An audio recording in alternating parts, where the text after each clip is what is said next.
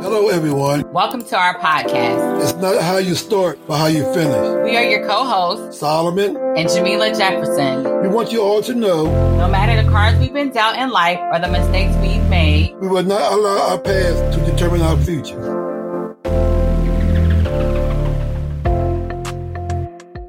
Good evening, everyone. We're here tonight with Brother Leon Hazard to discuss incarceration and reentry. How you doing, Brother Leon? Hey, I'm doing fine, man. Thank you for asking. Good to hear that. Now, let me ask you a question. Can you tell our audience a little bit about yourself? Yeah, I grew up in Sussex County, Delaware. I grew up with two sisters, mother, father in the house. Father had some outside kids. Pretty much, we was a mediocre family. We wasn't rich, we wasn't poor. We were pretty decent, you know. Like I said, I grew up with both parents in the house, just like any ordinary kid. You know, when you get a certain age, you get curious. You know, my curiosity led me to the street. Despite being raised in church and stuff, I gravitated toward the streets. Those people that were, you know, breaking the law. Pretty soon, I wasn't no longer observing it. I was, participating in it. And, one thing led to another that led to another. Despite many warnings, I ended up incarcerated. Do you mind sharing a couple of things that your family or community did not know about incarceration based on your experience?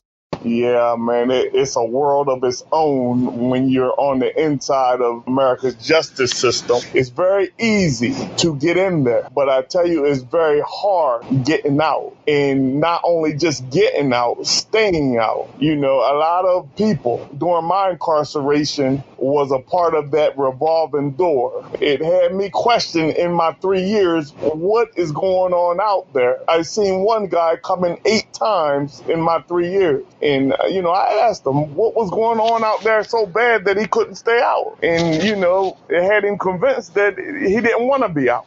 I can relate to that. And even with me, one thing a lot of people may not know about incarceration is that every news that goes on the streets, it comes inside the prison. So one thing I learned was there's a lot of communication within the prison. And one thing a lot of people don't understand about prison also, almost everything that's available on the street is also available in prison. What were some positive and negative things you've received from your incarceration, and what did you learn from them? Well, I can say the positive things were I met up with a few brothers that was serious about Jesus Christ, serious about prayer, not letting the woes of the system get to them. Now, the negative side of that is the masses of the people went the ways of what the prison is set up, the belly of the beast, as they call it on the street, that you go in there and your criminal activity increases. It's almost like a breeding ground to planning your next crime. And a lot of guys fell short of that.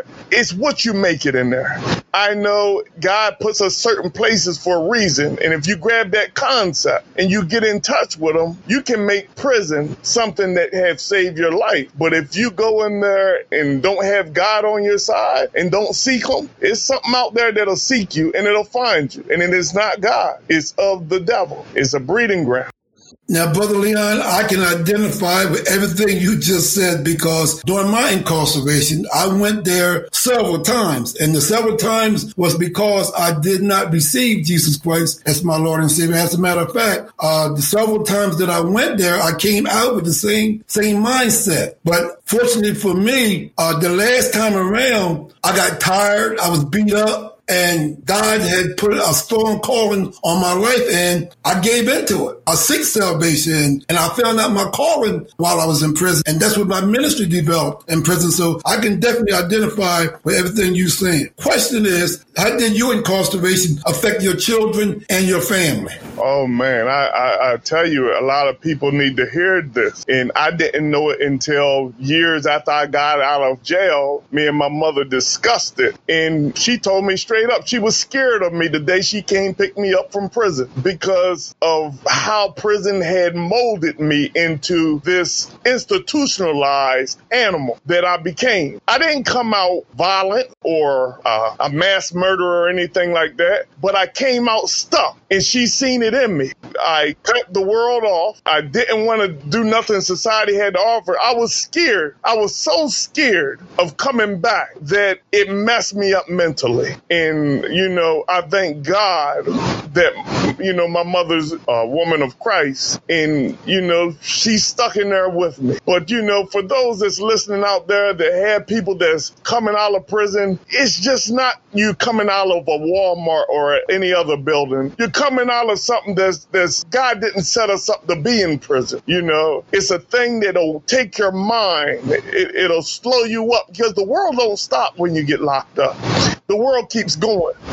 But guess who stops? Because you're going to be behind once you come out of them walls. And if you don't prepare yourself, you'll be the one saying it's easier to go back because you don't want to keep up with what's going on, or you don't want to catch up with what's going on. And a lot of times, families, children, and friends just don't understand the person that's coming out from prison. It's a gap in between them. It's re-entry programs sometimes bridge them gaps. Now, let me ask you more of a kind of personal question. I know you got children. How did this primarily affect your children? Actually, man, I had some forgiving children. Once I got out on a Thursday. Friday, my mom said she had a surprise for me. I got to tell you this. Let me rewind it. My whole incarceration, I didn't have a visit. I cut all my visits off, and I didn't see nobody in the whole 3 years and some change that I was locked up. And that included my children. So my mind was like, man, are they going to accept me? Are they going to deny me? Are they going to remember me? And I remember my mother telling me that Friday that I got a surprise for you. Your kids will be here in 10 minutes. Man, I like to lost it because I didn't want them to see me because I didn't have the words to explain to them. But thank God when they walked up them steps, they looked at me and they said, "Are you our dad?" And I said, "Yes." And they came to me and they hugged me. But that's not the usual story for everybody else. I was lucky. I was very fortunate that when they got older, we talked about it, and they never looked down on me about it. I shared some things with them I didn't think they were ready for, but I just had to tell them before they heard it from the streets. And luckily, I just thank God that they accepted me back as their father. That is awesome. Now, I heard you mention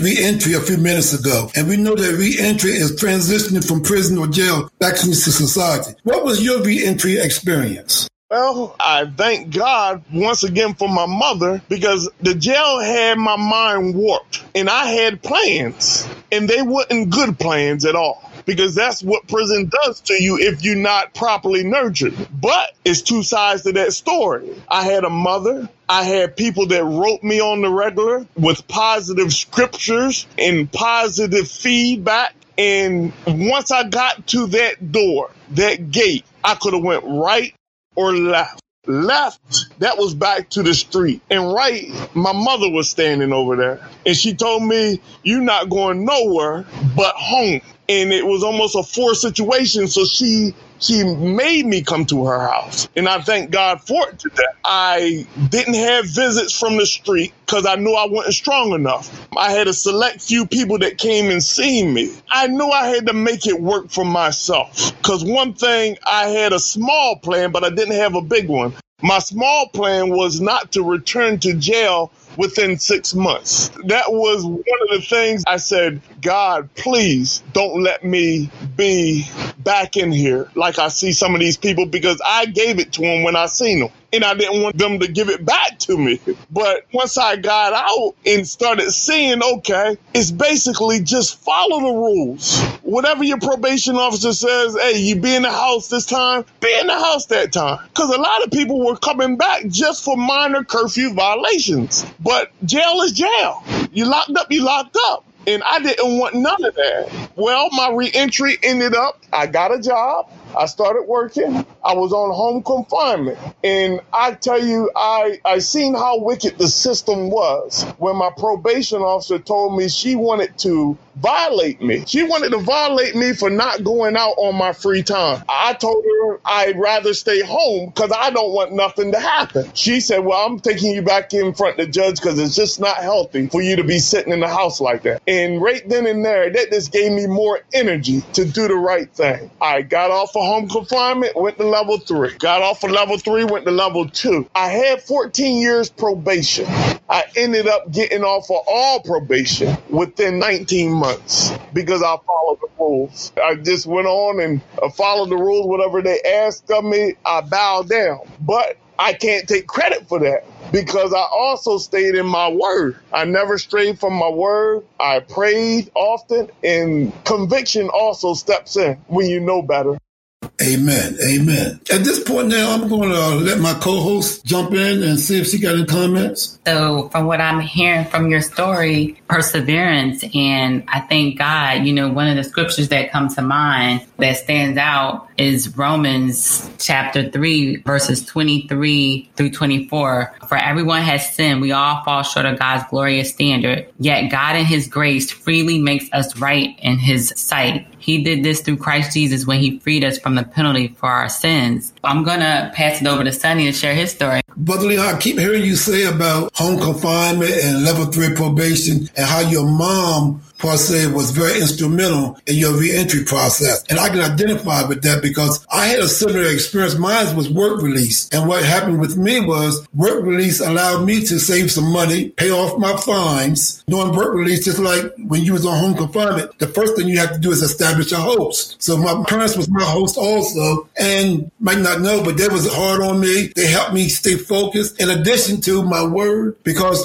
one thing I hear you keep saying is your spirituality, your word, getting into your scriptures and being rooted in God helped you. And it helped me also because there's no way in the world I would have made it if I wasn't rooted in the word. And one of my instruments as far as reentry also was my place of worship. When I first got out, I made sure I went to preachers and some bishops and different churches and asked them all to put me on the prayer list because I knew where I came from. I was going back. Oftentimes people talk about change people, places, and things. Sometimes you don't have to change people, places, and things because I went right back to the community in which I came from, but I didn't go back by myself. I took Christ with me. So that's the important layer is the Christ thing. You can't do it without Christ. Go ahead, Sister Jamila. Right. So some of the practical things that I hear that you all were saying based on the themes that I'm hearing that you all had to accept Jesus Christ as your Lord and Savior. You made sure you got connected to a place of faith,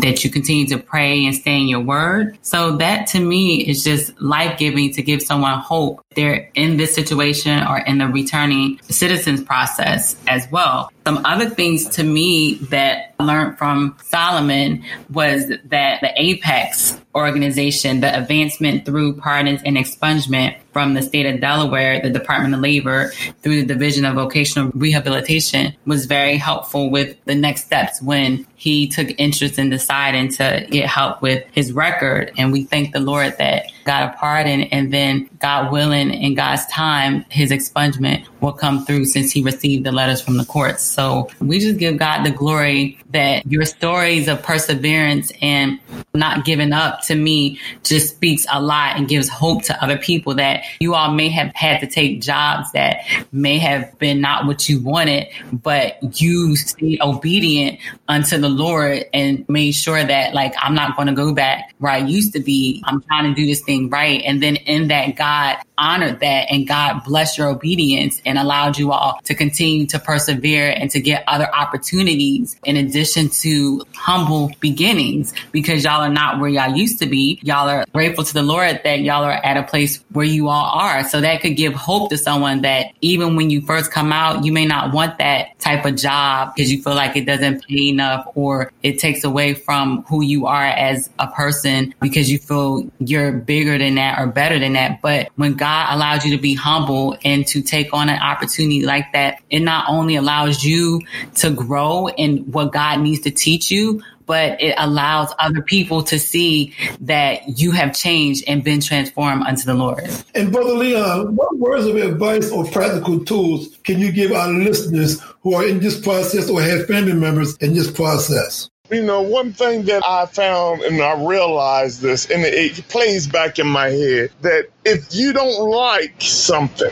and you want to get away from it, you have to start to despise it in order to transition away from it. It can't be good to you no more. That's powerful. Yes, you have to despise it. And man, I tell you, God took off in my life. Now, I got out of jail in 2004. It doesn't happen overnight. God has done some things in my life to where I don't even know what day, what's the date on it, when I loosed, but it just didn't feel good to me no more. For me to be sitting in the house on a Friday night and content and feeling safe, and thank you, Jesus, you know, I'm sorry for the people that went through it on Friday night, but guess who ain't a part of it no more? Guess who don't want to be a part of it no more? And I thank God for it. I thank God. Amen. Now, Brother Leon, before we close, do you have any scriptures that help you through your journey? Yeah, one of them.